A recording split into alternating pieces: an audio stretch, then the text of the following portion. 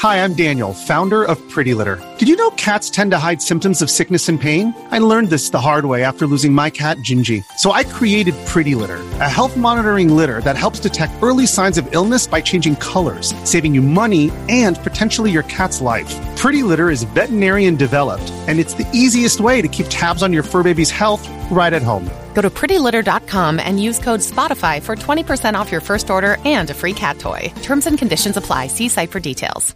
Hey everybody, it's Lon Seidman. It's Monday, Shana Tova, to those of you celebrating Rosh Hashanah, and we're here for the weekly wrap-up, and we've got a whole bunch of stuff to talk about today, including these things that you see on screen here. A lot of topics to cover today, so let's get to it.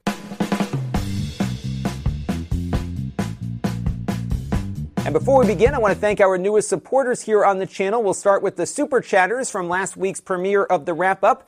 They are Isaac Hanna and Carol Chermierzinski. I hope I get the name correct there. Let me know if I don't.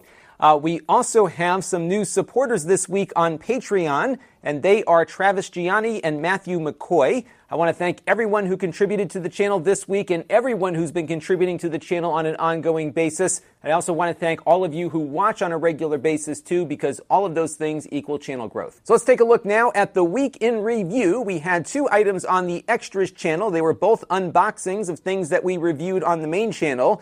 Those are the iPad 7th generation 10.2-inch device and this great Acer Aspire laptop that has a Ryzen 3 processor that sells for about $315. What was neat about the iPad unboxing is that it really took off almost immediately, which led me to really speed up the production of my review of the device. And that's what I often use the Extras channel for, is to kind of gauge the interest out there. A lot of times I'm able to gauge the interest of subscribers, but in the case of the iPad, it was an indicator that there wasn't enough content about this device up on the platform, which was leading it to bring people to my relatively obscure Extras channel to get the traffic going there. And then on the main channel, we had a review of both of those items. Again, check out that Acer review if you're looking for a cheap laptop. It's probably the best one I've seen in this price point all year. And then we had our sponsored video from Plex, and this one wasn't going to appeal to everyone, but those who are using Plex on a WD My Cloud might find it helpful, because you have to kind of go in the back door to back up your Plex metadata, and this video is showing you how to do that. So if you have that problem, definitely check that out. And then we also did a little live unboxing and mini review session, because I got into a new thing on Amazon for live streaming, and I thought I would start simulcasting a little bit to Amazon as I'm going through some of the Extras channel productions and whatnot. Now, the funny thing, though, is that I was using the new YouTube Live interface to do that video, and I didn't realize I wasn't streaming for about an hour of the stream, so I ended up staying on for an extra hour just to communicate with all the viewers about various topics. So you can see that video and all the other ones that I did this week linked down below in the master playlist. And this weekend, I appeared at Retro World Expo. I did a great panel with Bob from Retro RGB, and we were talking about FPGA-based game consoles and the impact they have on the retro gaming community. It was a great discussion. Bob has a great YouTube channel and website. If you haven't seen it, check it out, because he does a lot of work on input lag latency and also how to get the best possible images out of your old game consoles on your HD TV. But he's also got a very healthy interest in the FPGA-based stuff as well, and he offered a lot to that discussion. It really was a great time.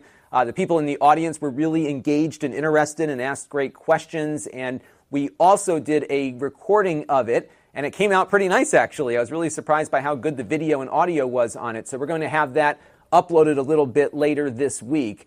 And what was great about this panel was that I was trying to figure out a way to be able to show people what we were talking about, because we were in a pretty big room, and these devices we're talking about, especially the Mister, are very little. They're like the size of the smartphone here. So what I did was I got OBS running on one of my laptops, and I used a little webcam to show what was going on with the Mister as we were handling it. But then I could use OBS to then cut to the Mister's video and audio for the projector, while at the same time capturing all of that footage and information onto the computer so that we can edit it into the actual production we'll put up on YouTube. It really worked tremendously well.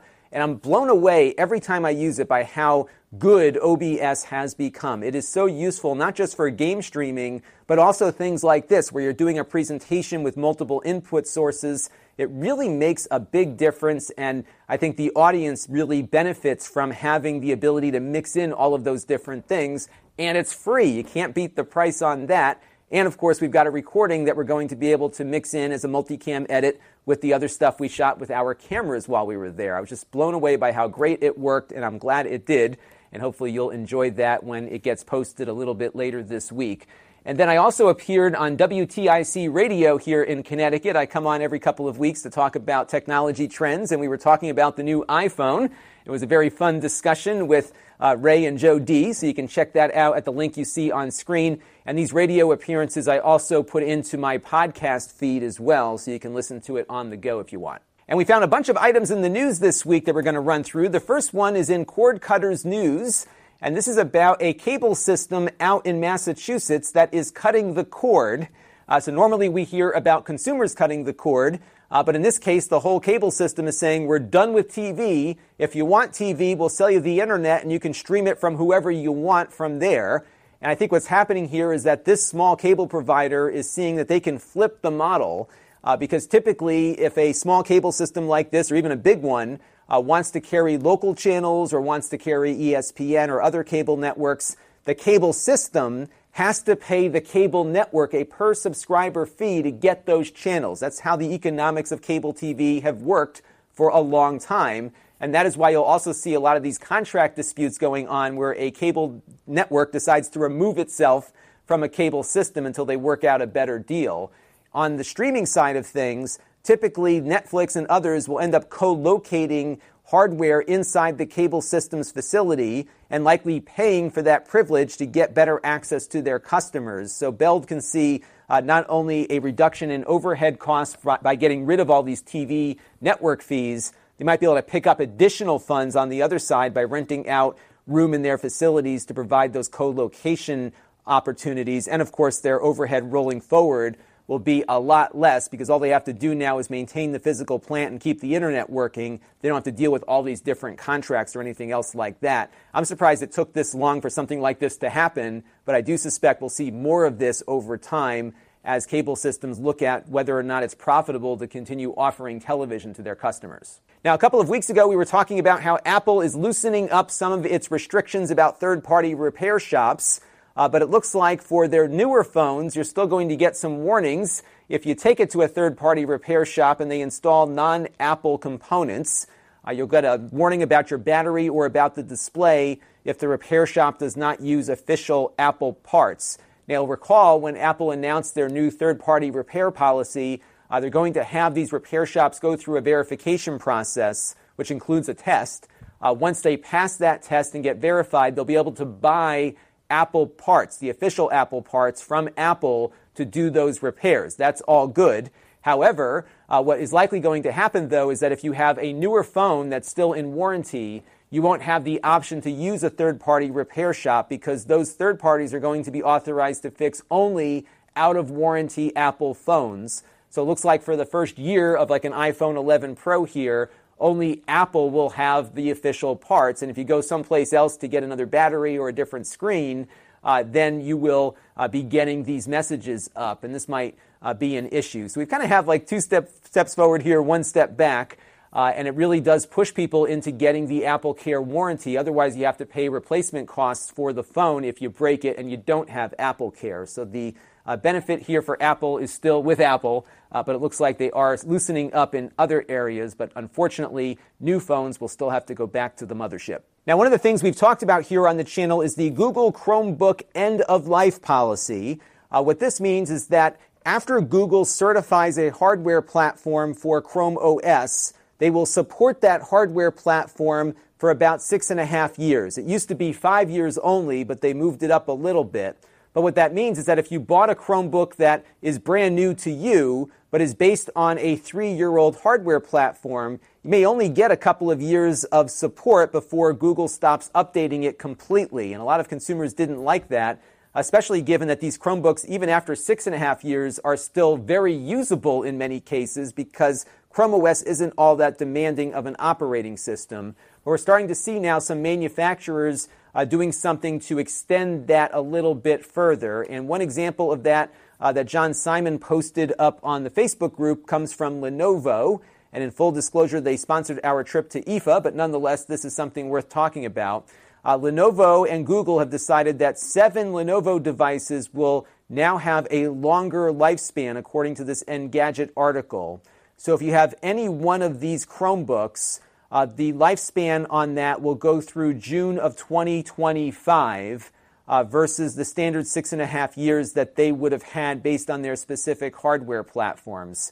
And this is probably going to be something I will expect to see from other manufacturers soon, too, because some of these are education devices.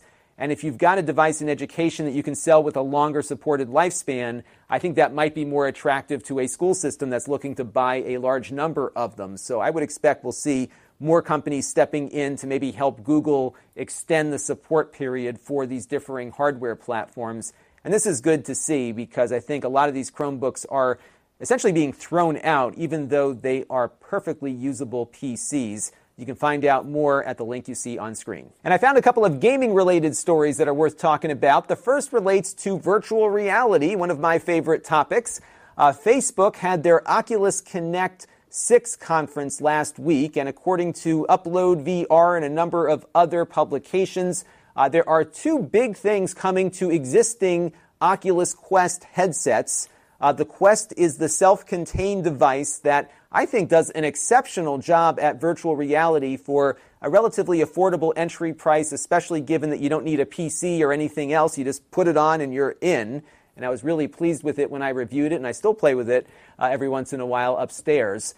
Now, they're going to be looking at adding hand tracking to the Quest without any additional hardware. It's going to be using the cameras on the Quest to be able to detect your hands in space. That is not yet available to developers, but it's on the way, so be on the lookout for that. I think that'll greatly enhance that device for sure. The other interesting thing was this story from Upload VR, in that you will now be able to use your Quest like a Oculus Rift, which means that you can connect it up to your PC and get the higher performance of your PC delivered to your Oculus Quest. And they're going to be doing that through a USB-C cable with fiber optics built into it to allow you to go longer distances. So the only big hardware here is a USB-C cable that you purchase, but if you have a long enough one already, then you should be able to get away with it as well. It's going to provide power and data back and forth because the Quest will be doing all of its tracking that it's going to shoot back to the PC. The PC is going to render all the graphics and fire that off along with power back to the headset. And we'll see how all of this works when they do release it to Quest owners, which I believe is going to be in November. I'll definitely be covering that when they make that announcement. The Quest does run at a lower frame rate than the Oculus Rift does. So I think the Rift is at 80 frames per second. The Quest is like 72, I believe, or 75. And of course, other headsets like the HTC and the other ones in that price bracket run around 90 to 144 frames per second, depending on which one you get. So it won't be as good as a Rift, but I think for a lot of consumers who are just dipping their toe in the VR waters, the Quest is becoming more and more interesting to me, and it looks like it's selling pretty strongly as well. Now, this next story is a doozy, and it involves AT Games and Bandai Namco and the popular arcade game from the 80s, Ms. Pac-Man. Now, if you're not familiar with AT Games, they make these plug-and-play consoles.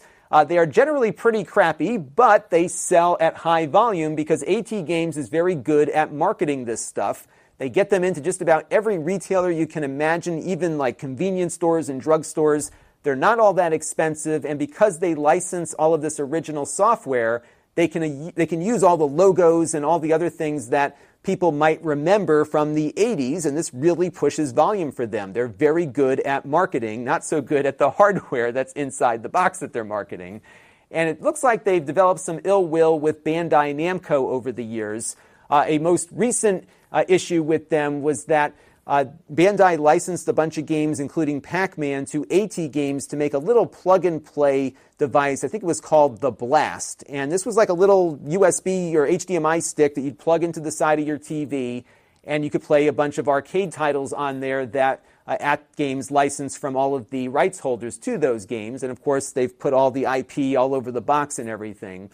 John Hancock, another YouTuber, got one of the review units in, and he loved it because they had the actual arcade ROMs on it. And I was looking at this thinking, wow, that's a pretty cool little device for such a low price to have arcade ROMs that seem to work pretty nicely on it. But as it turns out, AT Games was not actually selling the device with arcade ROMs on it. They had sent those out to reviewers, but the actual devices that they were selling to consumers were running NES ROMs, certainly a subpar port of the arcade originals. And of course, John Hancock didn't know that when he reviewed the item. And when people started buying them and seeing that they were getting something very different, it obviously created an issue for Bandai because they looked bad because their IP is plastered all over the box. And it looks like they wanted to kind of cut off some future licensing with AT Games as a result of that tarnishment there.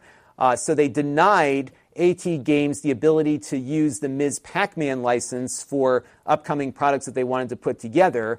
But AT Games was still going around to retailers telling them that they were going to have a Ms. Pac-Man product coming out, and they were basically selling it as something that they were going to have, even though Bandai was not giving them the right to use the license.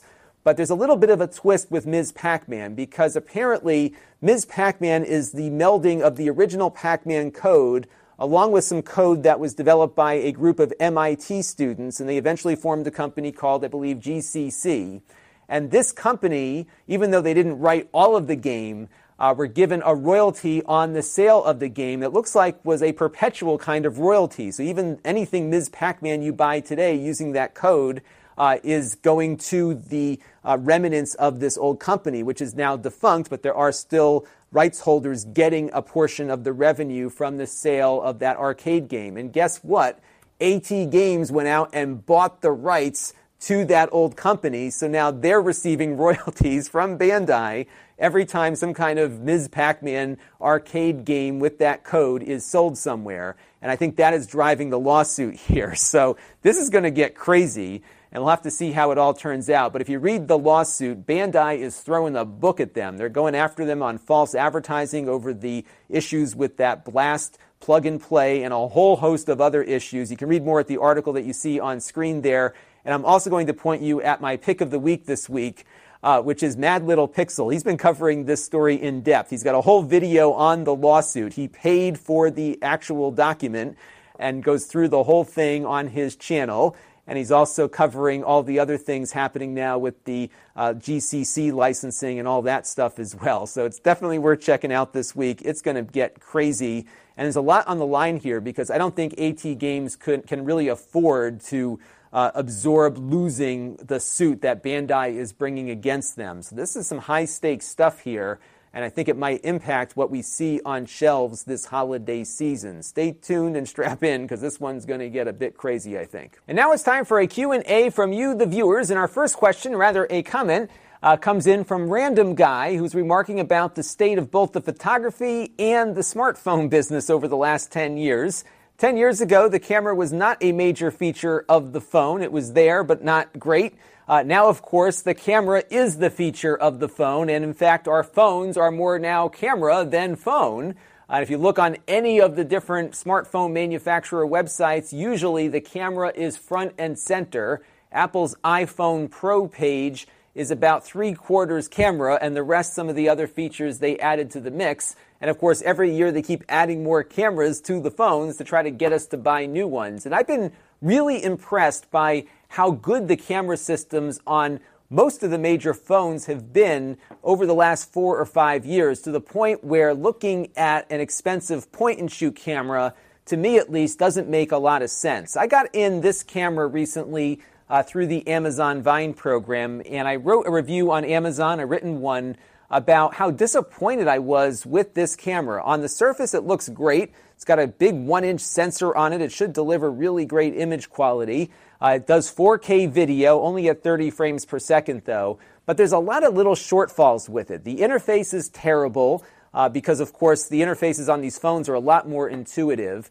The 4K video only goes for 5 minutes because the camera can overheat. And when you're shooting video on it, you can just watch the battery depleting. You get maybe 20 minutes of battery life out of this thing, shooting 4K at 30 frames per second. And the images, when they come out of the camera, are okay, but you then have to spend a lot of time working on the images to really bring things out through a photo editor. And if you are a professional or a good amateur photographer, certainly editing photos is part of the deal.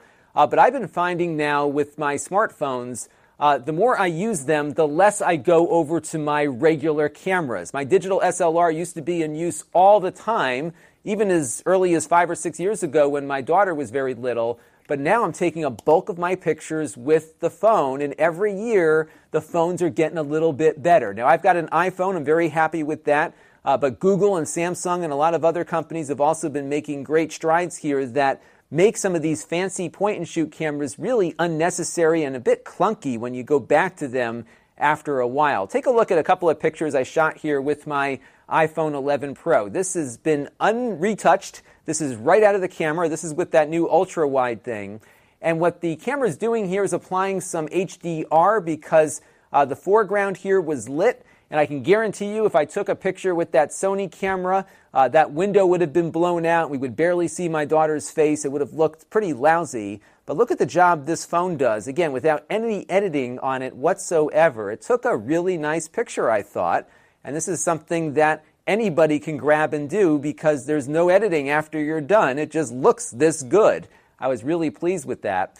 This is an image I shot with the telephoto lens. Again, this is right out of the camera. My only gripe with the iPhone 11 Pro that I haven't talked about yet is the fact that you do get some of these little lens flares here when you're working out in direct sunlight. That's one thing to keep an eye on. But look how good that looks. Again, without any editing.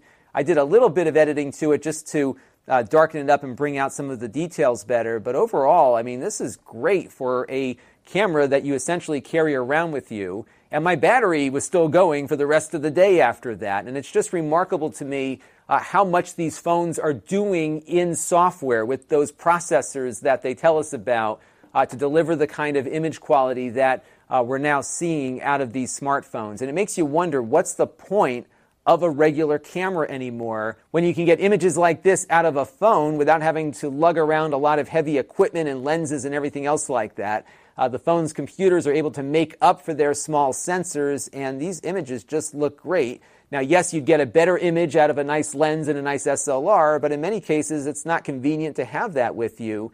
And even something like this wasn't even taken in portrait mode. This was with the iPhone's 2.0 telephoto lens, and this is just the natural optics of that lens. I think it looks pretty darn good for something so small, portable, and convenient. And in our Q&A for you this week, I would love to hear your thoughts on what you're using to take pictures now. I'm actually feeling kind of guilty that I haven't been keeping my photography skills sharp with my SLR, but again, I can get really good images out of this thing, and it's so much more convenient to not only get those images, but then share them with family and friends. But I'd love to hear your thoughts on this down below in the comment stream. Now, our last two questions involve follow-up items from previous videos, and the first one is addressing a topic that I did not cover during my review of the iPad 7th generation, because I said it's largely the same as the prior generation, just with a larger screen and, of course, support for the expensive Apple keyboard add-on. But another thing that I missed, and a lot of you reminded me about,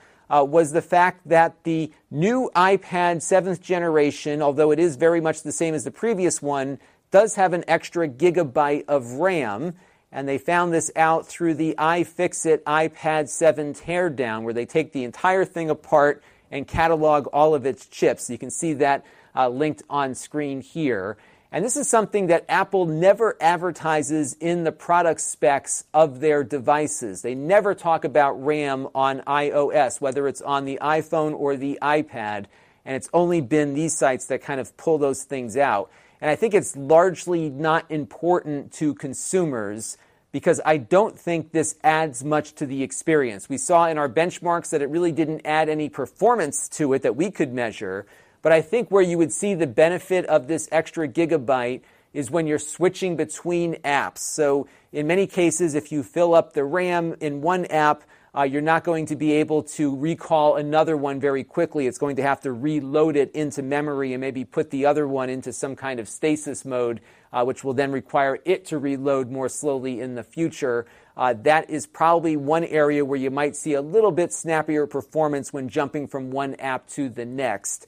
One other area I was thinking that might benefit from this might be when they do future operating system updates, because those OS updates might require a little bit more RAM to keep all of the features running, and it's possible you could see an extra year or two perhaps out of an iPad 7 with 3 gigs of RAM versus the 6th generation device with only 2.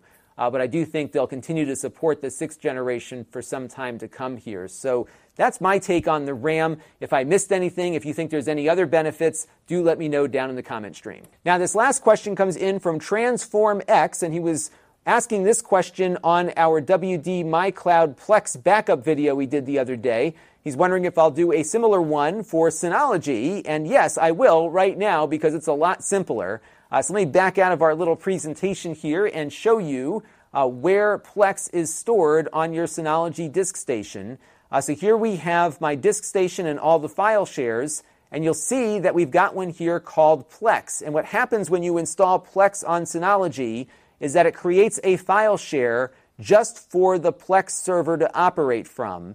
And they tell you in here not to place any media files in this share because this is strictly used for managing the Plex database. And if you click over here on the library folder that will be in that Plex share and go over to application support, you'll see that's that Plex media server that we were backing up in that video. And we've got all the stuff that you need to back up in order to keep your Plex database safe. And what you could do here is add this Plex share to your Hyper Backup, for example, if you're using Hyper Backup. You could add it to the USB copy utility that they have. You could send it off to the cloud. Anything that you can do normally on your Synology device with a file share, you can do with Plex here because, again, it puts it in a place where users, including the administrator, can get access to it the normal way. You could even just use your Windows or Mac computer to copy it over the network if you wanted to.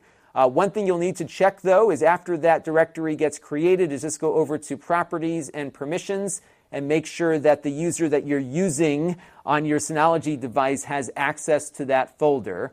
So you can see the admin user here has read and write control along with the Plex user as well. So just look for that, and once you apply that and go from there, you should be able to do all of the backups you want without having to do all the other things that we made a 14-minute video about there. So Synology does do it a little bit easier than others. Now, in that video, I referenced a couple of support documents that you might want to take a look at for backing up and restoring your data. And they also have a link on the support document to another page that has a list of all of the different platforms that Plex supports and where your Plex media server files will be stored on that particular device. So check it out and make sure you start backing things up because it really isn't something that is clear to the user that you can back these things up. There's no feature within Plex to back up the metadata, so this is the way you do it. And definitely check it out because it is a lot easier on other platforms. In most cases, you just drag the files off and you're done. And Transform here also suggested maybe doing a video about switching file system types on Synology. Unfortunately, that is not that easy because you do have to move your data off and then reformat the drives. But I do have a project here in the studio that I want to get going at some point, which is to move off of my older Synology disk station to a new one. Because the new one I have supports BTRFS, which my old one did not. So to get that file system, we're going to have to back up the entire NAS, every single bit of data on it, and then restore it over to the other one. So we're going to look at a couple different ways of doing that in that video, or maybe show the best way. And in preparation for that, I would love to get your thoughts as to the best way to do it. My gut is to do a massive Hyper backup from that drive to an external drive and then plug that external drive into the new Synology. But if there are other ways to do it that I'm not thinking about, do let me know, because I do want to bring in all the apps that I'm running as well and really just have a turnkey kind of migration here. And I'd love to hear your experience with that down in the comments below. But we are not going to get to that project this week. I still have to plan that out, so we've got some other things planned for the next couple of days. We're going to have the panel that I did with Bob from Retro RGB from Retro World Expo on FPGAs. I'm really excited to share that with you because it was a fun panel to do, as I mentioned. I'm also going to start working on these Wyze plugs I just got in. Like everything else from Wyze, these are smart home devices that are not expensive and have no subscription fees. And this is a simple light switch, but it works with all of the other stuff that Wyze manufactures, and it connects up with the A-Word and Google Home and anything else that supports that ecosystem, including IFTTT. So we'll be looking at those very shortly. I'll have an unboxing up soon on the Extras channel. And on the smart home kick here, I've had this video sitting on my edit drive for the last 2 weeks, and it's ready to go. So we're also going to be looking at the Blink cameras. These are also low-cost devices. These are owned by Amazon now. No subscription fee, and they're battery operated, and you can get a good chunk of your outdoor and indoor security needs covered by this device. I've been using these at my house for quite some time, and I will tell you about how I'm using them and also give you a look at their new outdoor waterproof camera that supports two-way conversations. And I also shot this video of the Lenovo USB-C battery pack we got in a few weeks ago, and this one's been working pretty nice. It has a 45-watt USB-C output from its battery. So that's kind of not unique, but certainly not as common with these battery packs right now. There are a few others now that are starting to make their way to the market, and we'll put it to the test and see how it does. And I got another one that I shot too, which is this little Joy-Con replacement for the Nintendo Switch that adds a true D-pad. This is from Hori, and I picked this up for like $15 the other day, and it's actually been working out pretty nicely. It's got some limitations, but if you were looking at the Switch Lite and we're kind of jealous of that true D-pad on it, $15, and you can get it on your regular Switch as well. And again, there will be some limitations to it, but the issues that people were having early on with these in regards to power consumption do not appear to be an issue any longer. I haven't had any issues with battery life since I've been playing with this new little add-on. And again, we'll talk more about it in an upcoming review. Now, if you want to support the channel, you can. You can go to lon.tv/support and make a monthly or a one-time contribution to the channel. We also support YouTube memberships as well. So a bunch of you have been doing that, and you get a nice, cool badge here that will change color the longer you stick around. So you can also sign up that way if you want. We also have our ongoing relationship with Plex, where if you sign up for a free Plex account, no credit card required, we get a small commission. We get a slightly larger commission if you sign up for a Plex Pass or gift it to somebody else. And Plex is going to get a lot more interesting in the weeks ahead because they are now bringing in free content from major studios that is ad-supported, and we'll get more information about that as these things get more solidified. So stay tuned. There'll be more to talk about with Plex in the coming weeks. We also have other channels you can follow me on, including my Extras channel for unboxings and supplementary content. We have the podcast feed, which offers an audio version of this show, along with my radio appearances and things like the panel discussion that I did. That will be available in audio form sometime this week as well, so be on the lookout for that. We also have the Snippets channel where we take portions of this show and re-upload them as individual videos. It's actually starting to take off a little bit, so I've been happy to see that. It's been putting all of that effort to good use, so I'm really, really glad to see people are starting to find us through that mechanism as well. And then, of course, we have my live stream archive where you can see the one I did last week along with every other one that I've done, and it goes on for hours. So if you are looking for something just to put on in the background as I tinker with stuff, check out the live stream archive. We've actually got a lot of different things that we've done on those live streams, and I think you might like it. If you want to get notified when I go live, hit that notification bell so you don't miss anything, and do that on all of my channels so you don't miss anything on those either. And then we have other ways to engage with the channel. We've got my email list at lon.tv/email. We only send out email when we've got something really special going on, so don't worry about getting inundated there. We have my Facebook page at lon.tv/Facebook. We've got the Facebook group, which is getting close, I think, to 800 now. We're well over 700 at this point, and that you can find at lon.tv/Facebook group. And then, of course, we've got the store at lon.tv/store, where I sell things that I've previously reviewed here on the channel at a lower than retail price, but there's only one of everything because it's the item that I actually reviewed on the table here. And if you want to get notified whenever we add stuff to the store, there's another email list for that, which I do send out every time we make a change on the store. And you can get that at lon.tv/store alert. And we've got that iPad 7th generation in there right now at a lower price than retail. So if you want it, go and grab it. I'll even clean all the fingerprints off of it too for you. So stay tuned. More to come here on the channel. I want to thank you all for your continued support, both through your monetary contributions, but also through your viewership and just the things that you suggest to me. A lot of the content that we do on this show in particular, but all the other things that I do come from viewers who ask a question. So never be shy. Keep asking away, and you never know, you might end up the topic of a video, hopefully a positive one, by asking that question. So please don't be afraid to do so. And that's going to do it for this week. I want to thank you all for watching. We're not going to be doing premieres this week or next week, but we'll be back on the premiere thing for the wrap-up here the second week of October. So stay tuned, and I'll try to do a few live streams in between to make up for the lack of a chat this week and next. Until next time, this is Lon Seidman. Thanks for watching. This channel is brought to you by the Lon.TV supporters, including gold-level supporters, the Four Guys with Quarters podcast, Chris Allegretta, Tom Albrecht, Mike Talbert, Brian Parker, and Kalyan Kumar.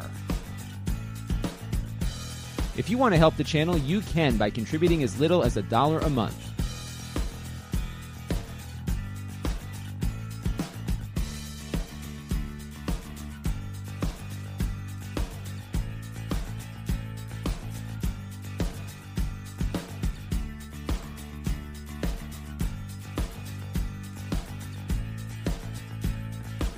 Head over to lon.tv/support to learn more.